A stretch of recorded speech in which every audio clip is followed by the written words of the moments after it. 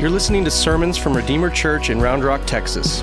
Redeemer is a gospel-centered, missional family learning and living the way of Jesus in the suburbs of Austin. Good morning. Glad you're here this morning.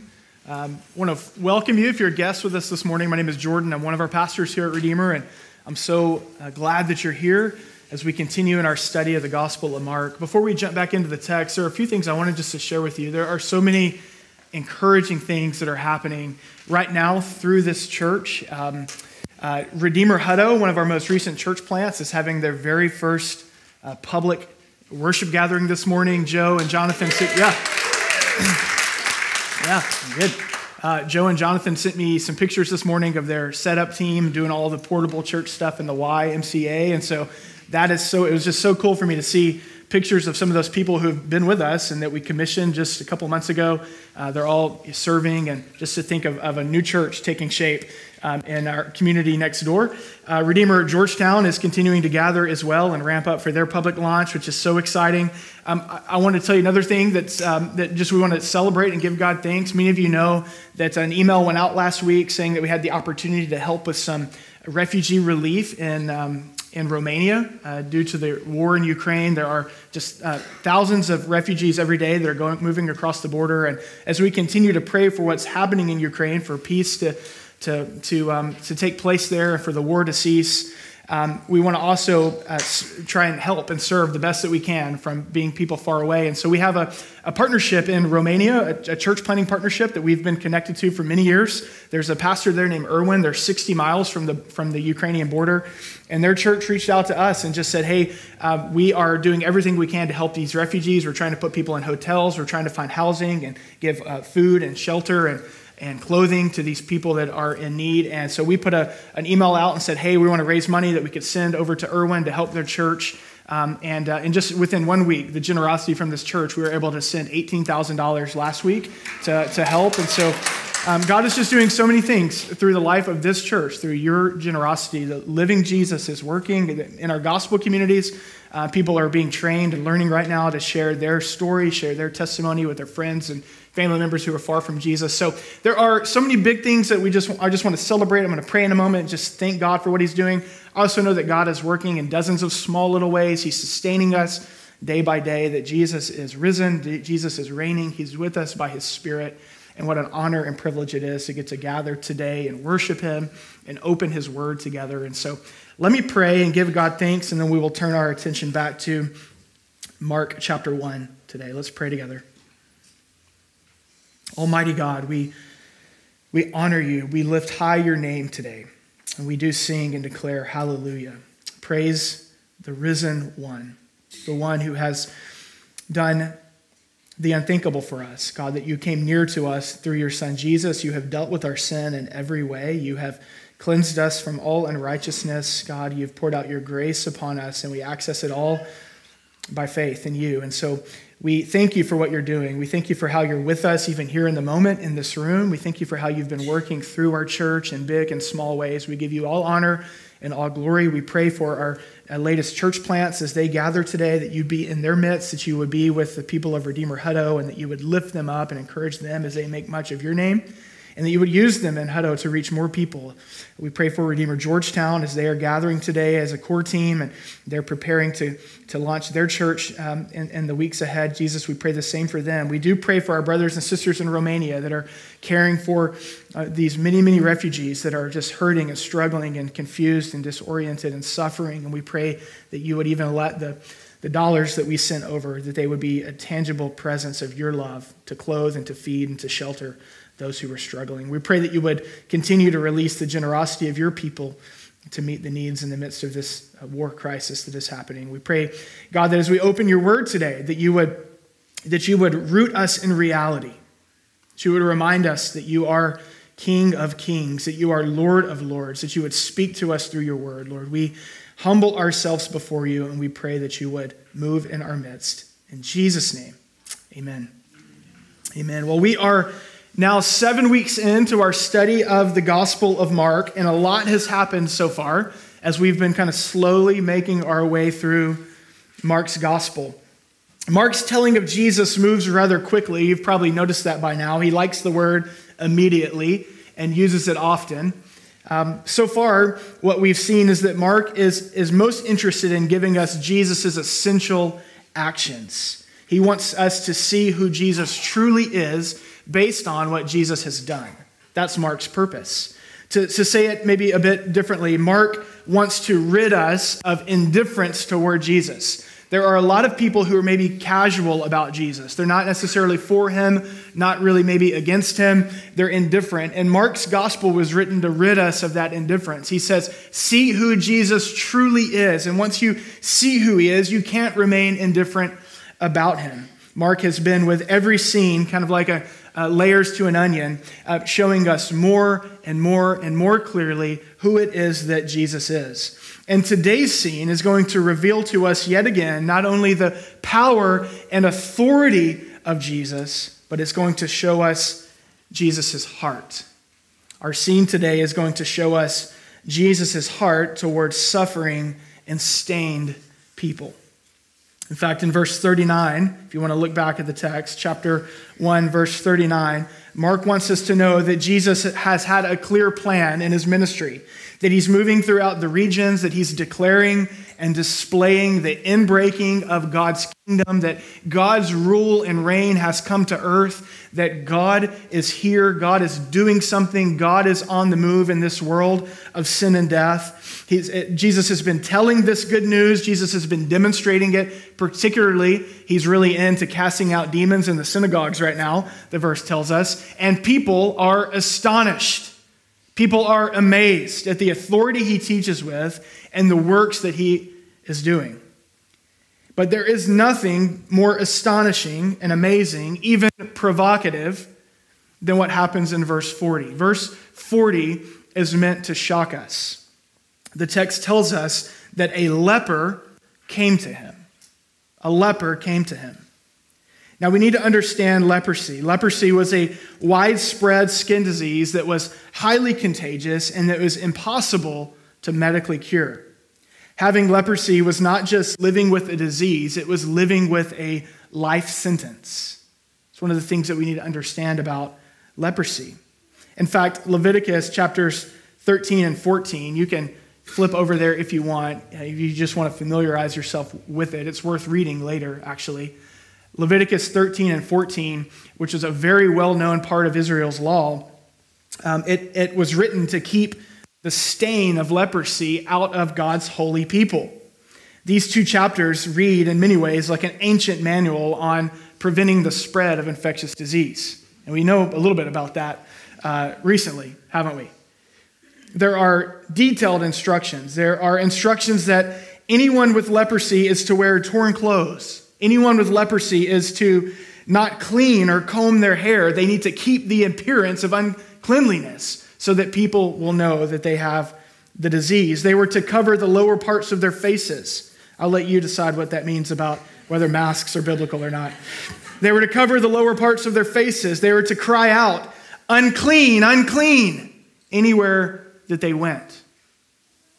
They were forced to live alone, to live outside of the city. And in the event that a leper came into the city, they were to remain 50 feet, according to the law. They were to remain 50 feet from any other people or gathering spaces. And so I'll let you decide what you think, whether social distancing is biblical or not. I want you to think about this life of a leper. Think about this. It's not just living with a disease, it's living with a life sentence. In fact, later on, some Jewish teachers started to teach that leprosy was a result of a person's sin. Particularly, they were teaching that it was related to the sin of gossip. That if one were to gossip and slander, that is the reason that they would contract this disease, because of your sinfulness. And so it's not only to be a sufferer of a sickness or an illness, but to be an utmost sinner was the way that lepers were viewed in Jesus' day. They were not just sufferers in society, but they were sinful outcasts.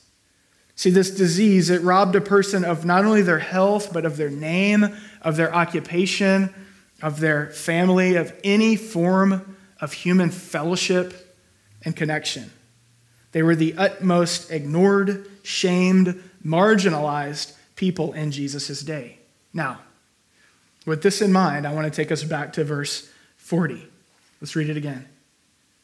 And a leper came to him, imploring him, and kneeling said to him, "If you will, you can make me clean." I want you just to imagine this scene for a minute. Let your imagination just kind of try and take this in the best that you can. I mean, at this point in Jesus' ministry, the text, Mark has already told us that there's sizable crowds that are following Jesus, that his fame is growing. People know who he is, and he has a pretty impressive reputation at this point. People are seeking after him. I want you to imagine just the shock, if not downright outrage, that would have taken place as people see this leper breaking all the rules and all the customs to come near to Jesus. I want you to think about this. This man literally risks everything in approaching Jesus. He risked law, he risked custom, he risked his life at the chance of being healed, and redeemed by Jesus. What holy desperation this man possesses. What holy boldness that this man possesses. And I don't want you to confuse this with pushiness, okay? We all know pushy people, right?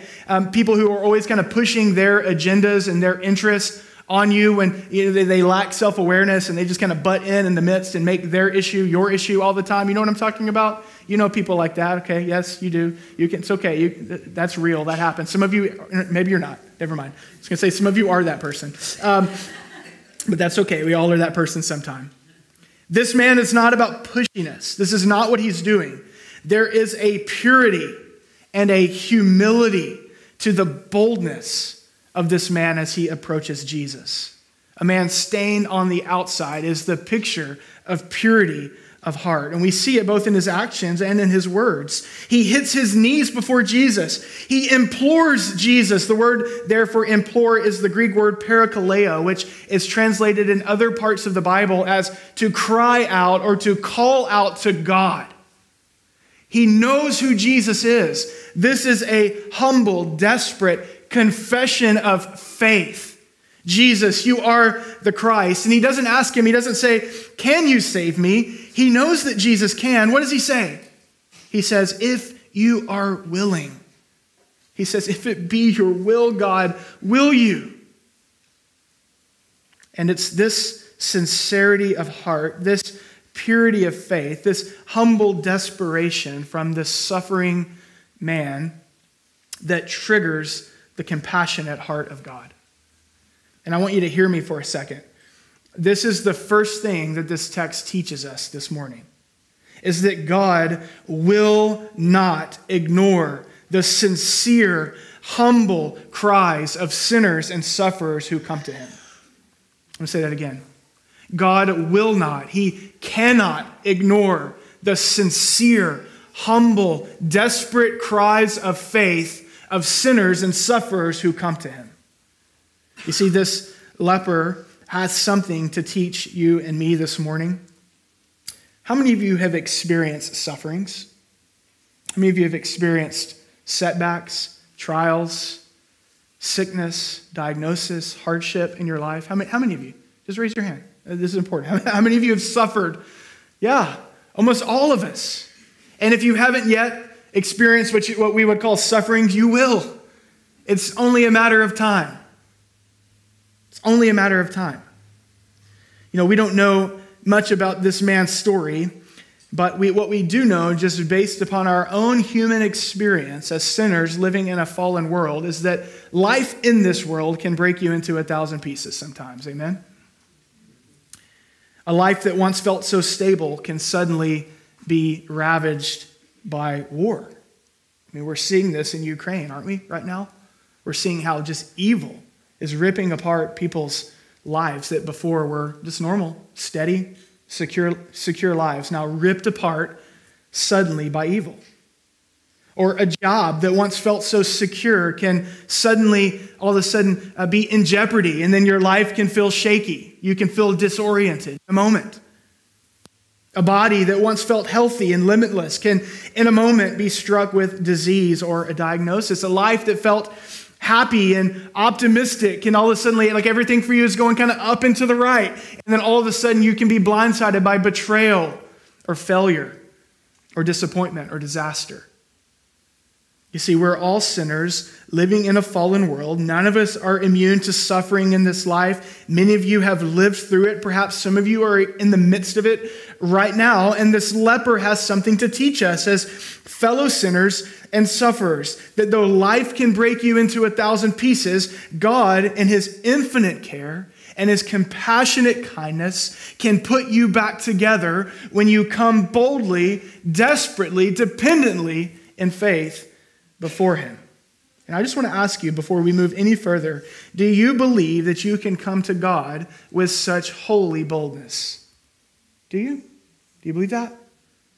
Do you cry out? Do you call out to God with this kind of holy desperation in your life? Or do you believe that you ought not approach him? Do you believe that perhaps he's maybe got more important things to deal with than being interrupted by you?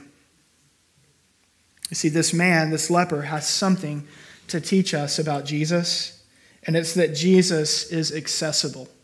That for all of his glory and all of his holiness and all of his power and all of his authority and might, Jesus Christ, is the most accessible person who has ever lived.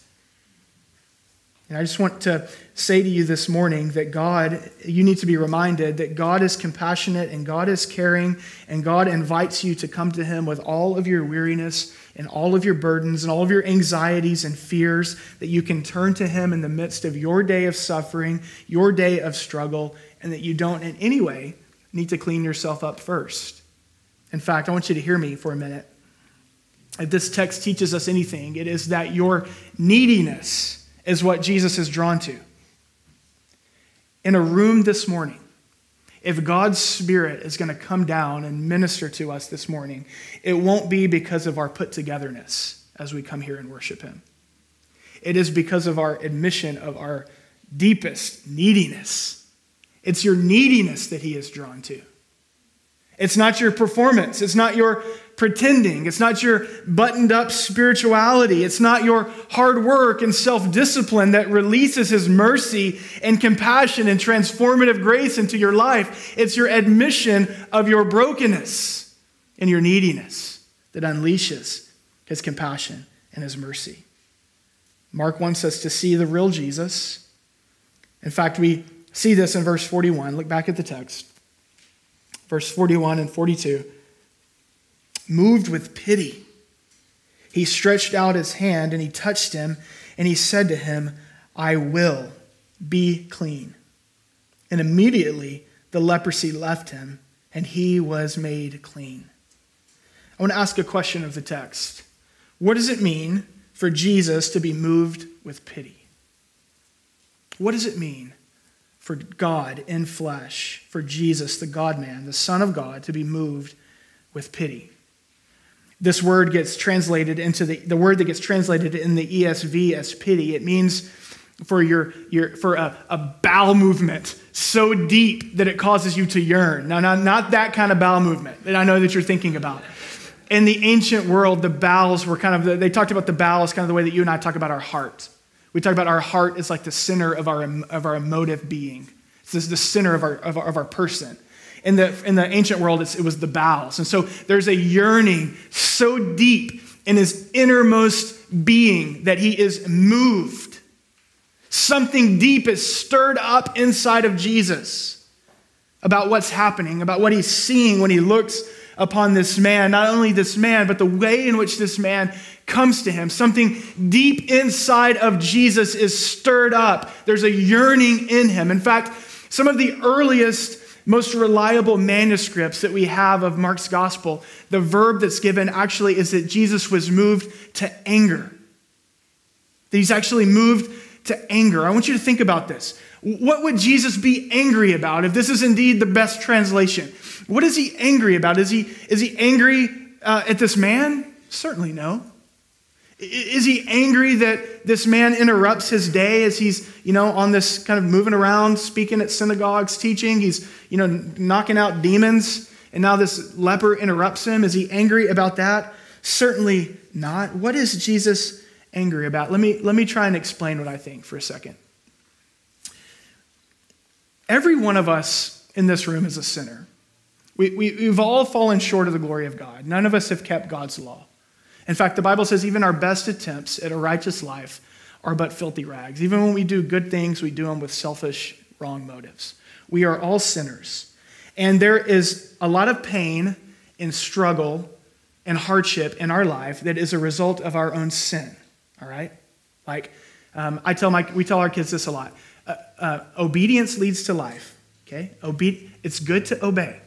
When you disobey, things do not go well for you. So obey, children.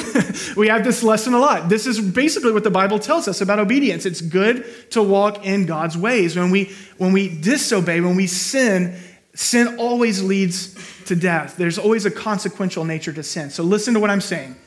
All of us are sinners. Most of the struggle and pain points in our life are due to the consequential nature of our own sin. That's why we struggle. But hear me for a minute. There are other things in our lives that are not related to our own sin. In other words, we are also sufferers, okay? We are all sinners, and we are also sufferers, meaning that we are sinners living in a fallen world, that some of us have been sinned against in ways that have deeply wounded us. Some of you have been abused. Some of you have been betrayed. Some of you have been harmed by the sins of others, and there is struggle and pain and hardship in your life that is a result of you being wounded, of you being a sufferer. All of us are weak and fragile and can get sick. All of us are at the mercy of the next tragedy or disaster to strike. We are sufferers. Are you tracking with me? And there are some people that are out there that will say, hey, things are going bad in your life. Well, you just need to repent your way out of those things. It's because of unbelief. It's because of sin. Let me tell you something. There are some things in your life that you can't repent your way out of, that you need healing. You need Jesus to touch you and to heal you. There are some problems in your life you can't repent your way out of trauma. You can't repent your way out of heartache. You can't repent your way out of grief. You don't repent your way out of tragedy. You need healing. You need the grace and mercy of Jesus to touch you and heal you. That's what you need. You can't repent your way out of spiritual attack. You need deliverance from the enemy. Are you tracking with me? So we're all sinners, but we are also sufferers. We are sinned against. We are wounded, weak people. And so let me tell you what I think is happening in the text. I think Jesus sees this man who is certainly a sinner, but who has been, in many ways, a victim at the hands of sin and death and evil. He is suffering, and his suffering has been compounded. And now he's lonely, and now he's isolated, and now he's marginalized. And Jesus sees the toll that sin and Satan has taken on this world and on image bearers of God whom he loves. And he's angry to the point of compassion. That's what's happening in the text. It's a very similar scene to what happens when Jesus stands before his buddy Lazarus' grave and he weeps. He's deeply moved. It shouldn't be this way. People shouldn't die, people that I love. People shouldn't suffer. It shouldn't be this way. People shouldn't be lonely and marginalized and isolated. And he's moved to compassion. He's so deeply moved, in fact, that he does the unthinkable. The text tells us that he reaches out and he touches him. This man is certainly not keeping 50 feet of social distance, but he's certainly not close to Jesus. The text is clear. It implies that Jesus has to move toward him. Jesus moves toward him and he touches him. Jesus could have healed this man in dozens of ways. In fact, we saw this last week. Jesus cast out demons with the very power of his word. We'll see as we keep moving in Mark's gospel that Jesus heals the sick and he raises the dead with the power of his word. Jesus moves toward this man and he touches him. It's beautiful. It's significant. The answer to the leper's cry is clear. Oh, Jesus is willing. He is more than willing. In fact, it's truly impossible for me to explain how shocking, how revolting, how many boundaries it crossed for Jesus to reach out and touch this man. There's nothing more that should be said about this other than it is the divine love of God for sinners and sufferers on display. The divine love of God is on display. You see, this scene, it's not just about Jesus' authority over sickness. It is about his loving and compassionate heart towards stained and suffering people. And it's meant to teach us some things. First of all, if we are the people of Jesus, it ought to teach us some things about how we view those who are stained with sin and suffering in our world. It ought to cause us to think about maybe how we view the marginalized in our world. Do we move toward them with compassion and love? Do we reach out toward them? Or do we keep our distance? It's meant to teach us that there is no risk at all in coming to Jesus with a pure heart and with desperate faith.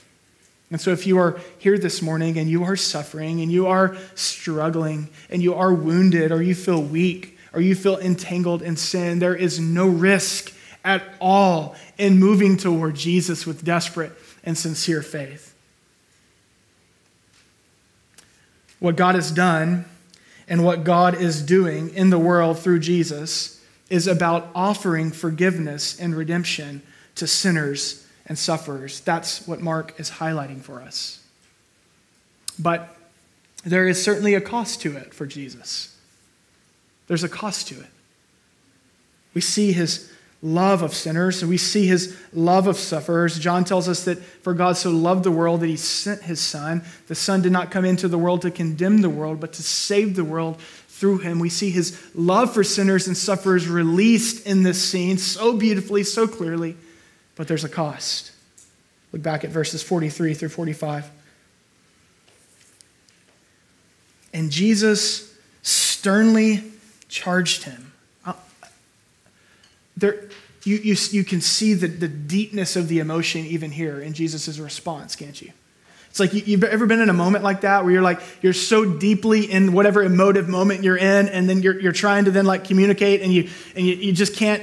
He sternly charges him. Jesus is still so moved, and the compassion that he's had on this man, and he sternly tells him, and he sternly charged him, and he sent him away at once, and he said to him, "See that you say nothing to anyone," which is interesting, "but go, show yourself to the priest, and offer your cleansing what Moses commanded for a proof of them." Now, real quick, Jesus wants him to go and immediately follow the law that was outlined in Leviticus 14. There's very clear instructions in Leviticus 14 what should happen should a leper be healed.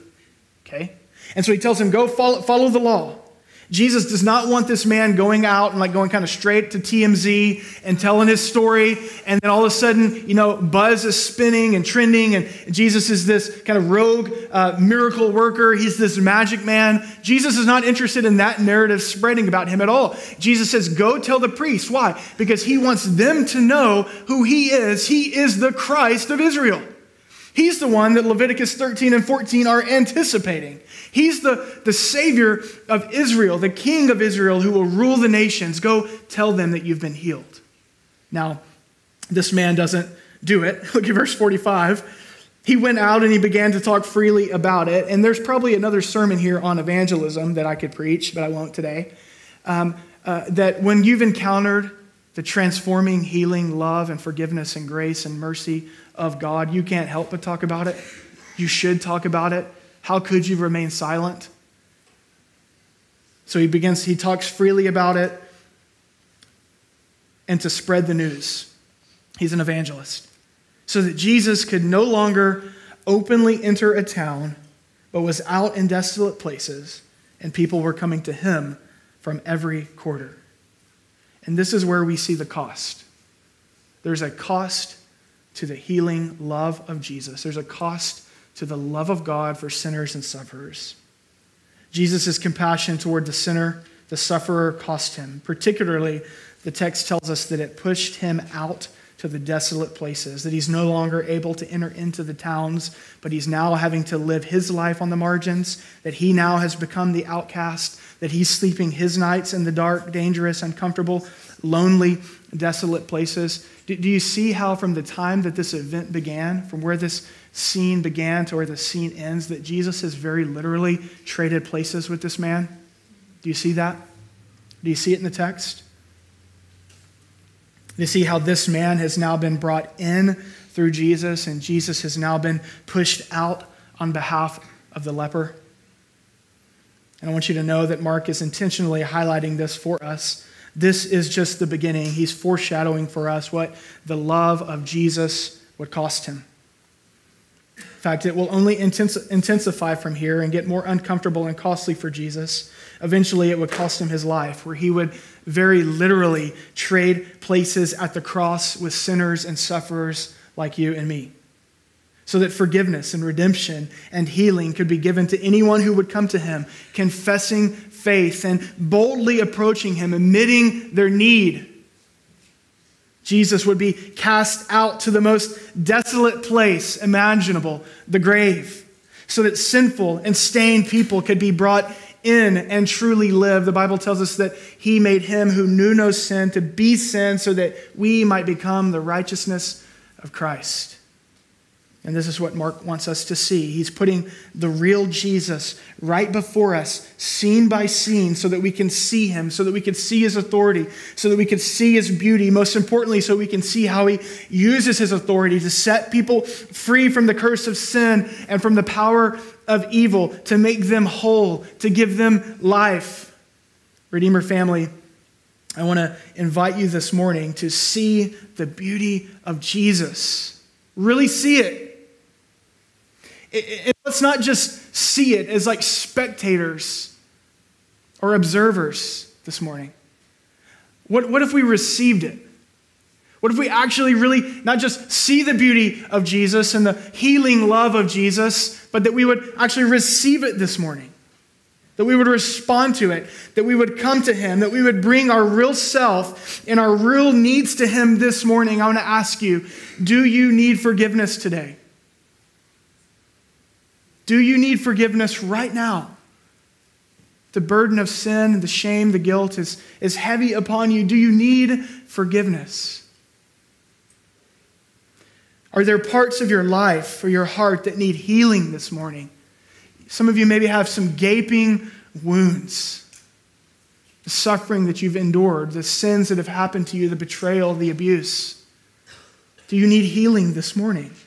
What are your needs that only God can meet? In fact, I want to give us a few moments this morning not to just sit with this text as spectators, but to see Jesus and to respond to Jesus and to turn to Jesus and to receive what he so freely gives to needy people.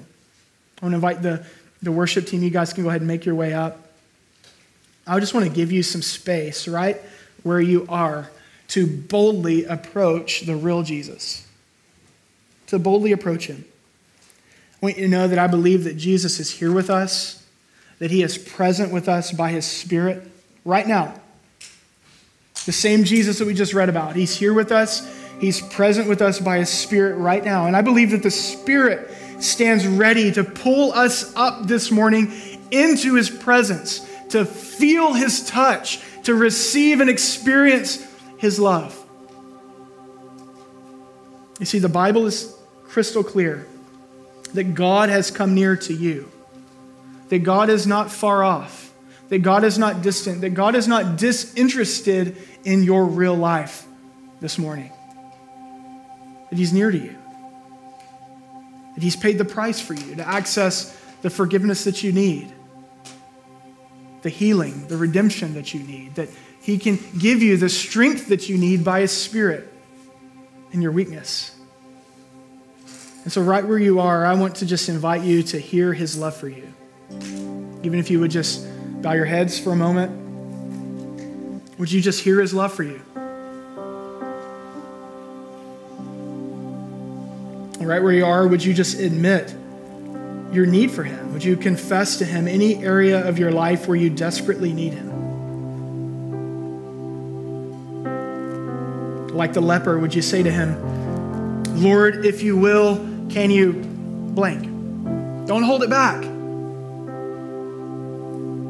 Lord, if you will you blank? Fill in the blank. Don't hold it back.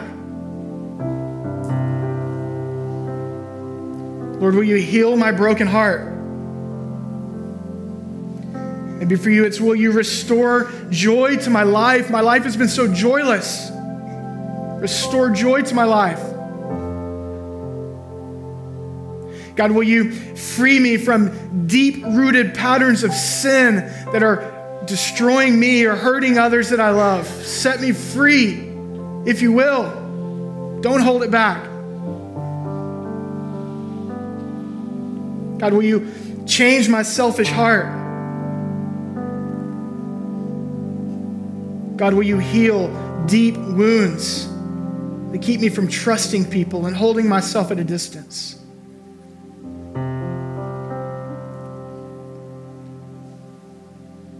God, will you provide for those who need your provision?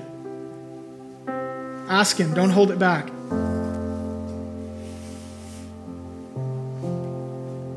Maybe there are some of you this morning that don't know how to pray. Maybe you struggle to find words. And we're going to have some of our leaders in the back. Yanni will be in the back and Aaron will be in the back. And they would love to pray for you and just advocate for you. Don't be a spectator today. Jesus is real and he loves sinners and sufferers. And he stands ready to pour out his compassion and to lift you up and pull you up into his grace. I want to give you a few more moments. Listen to the Holy Spirit. And I want to invite you to turn to Jesus. Turn to the compassionate, accessible, approachable Jesus who is moved by the neediness of sinners and strugglers. Let's move toward him. Thanks for listening. If you are looking for info, find our website at redeemerrr.org or download the Redeemer Round Rock app from the Android or iOS App Store.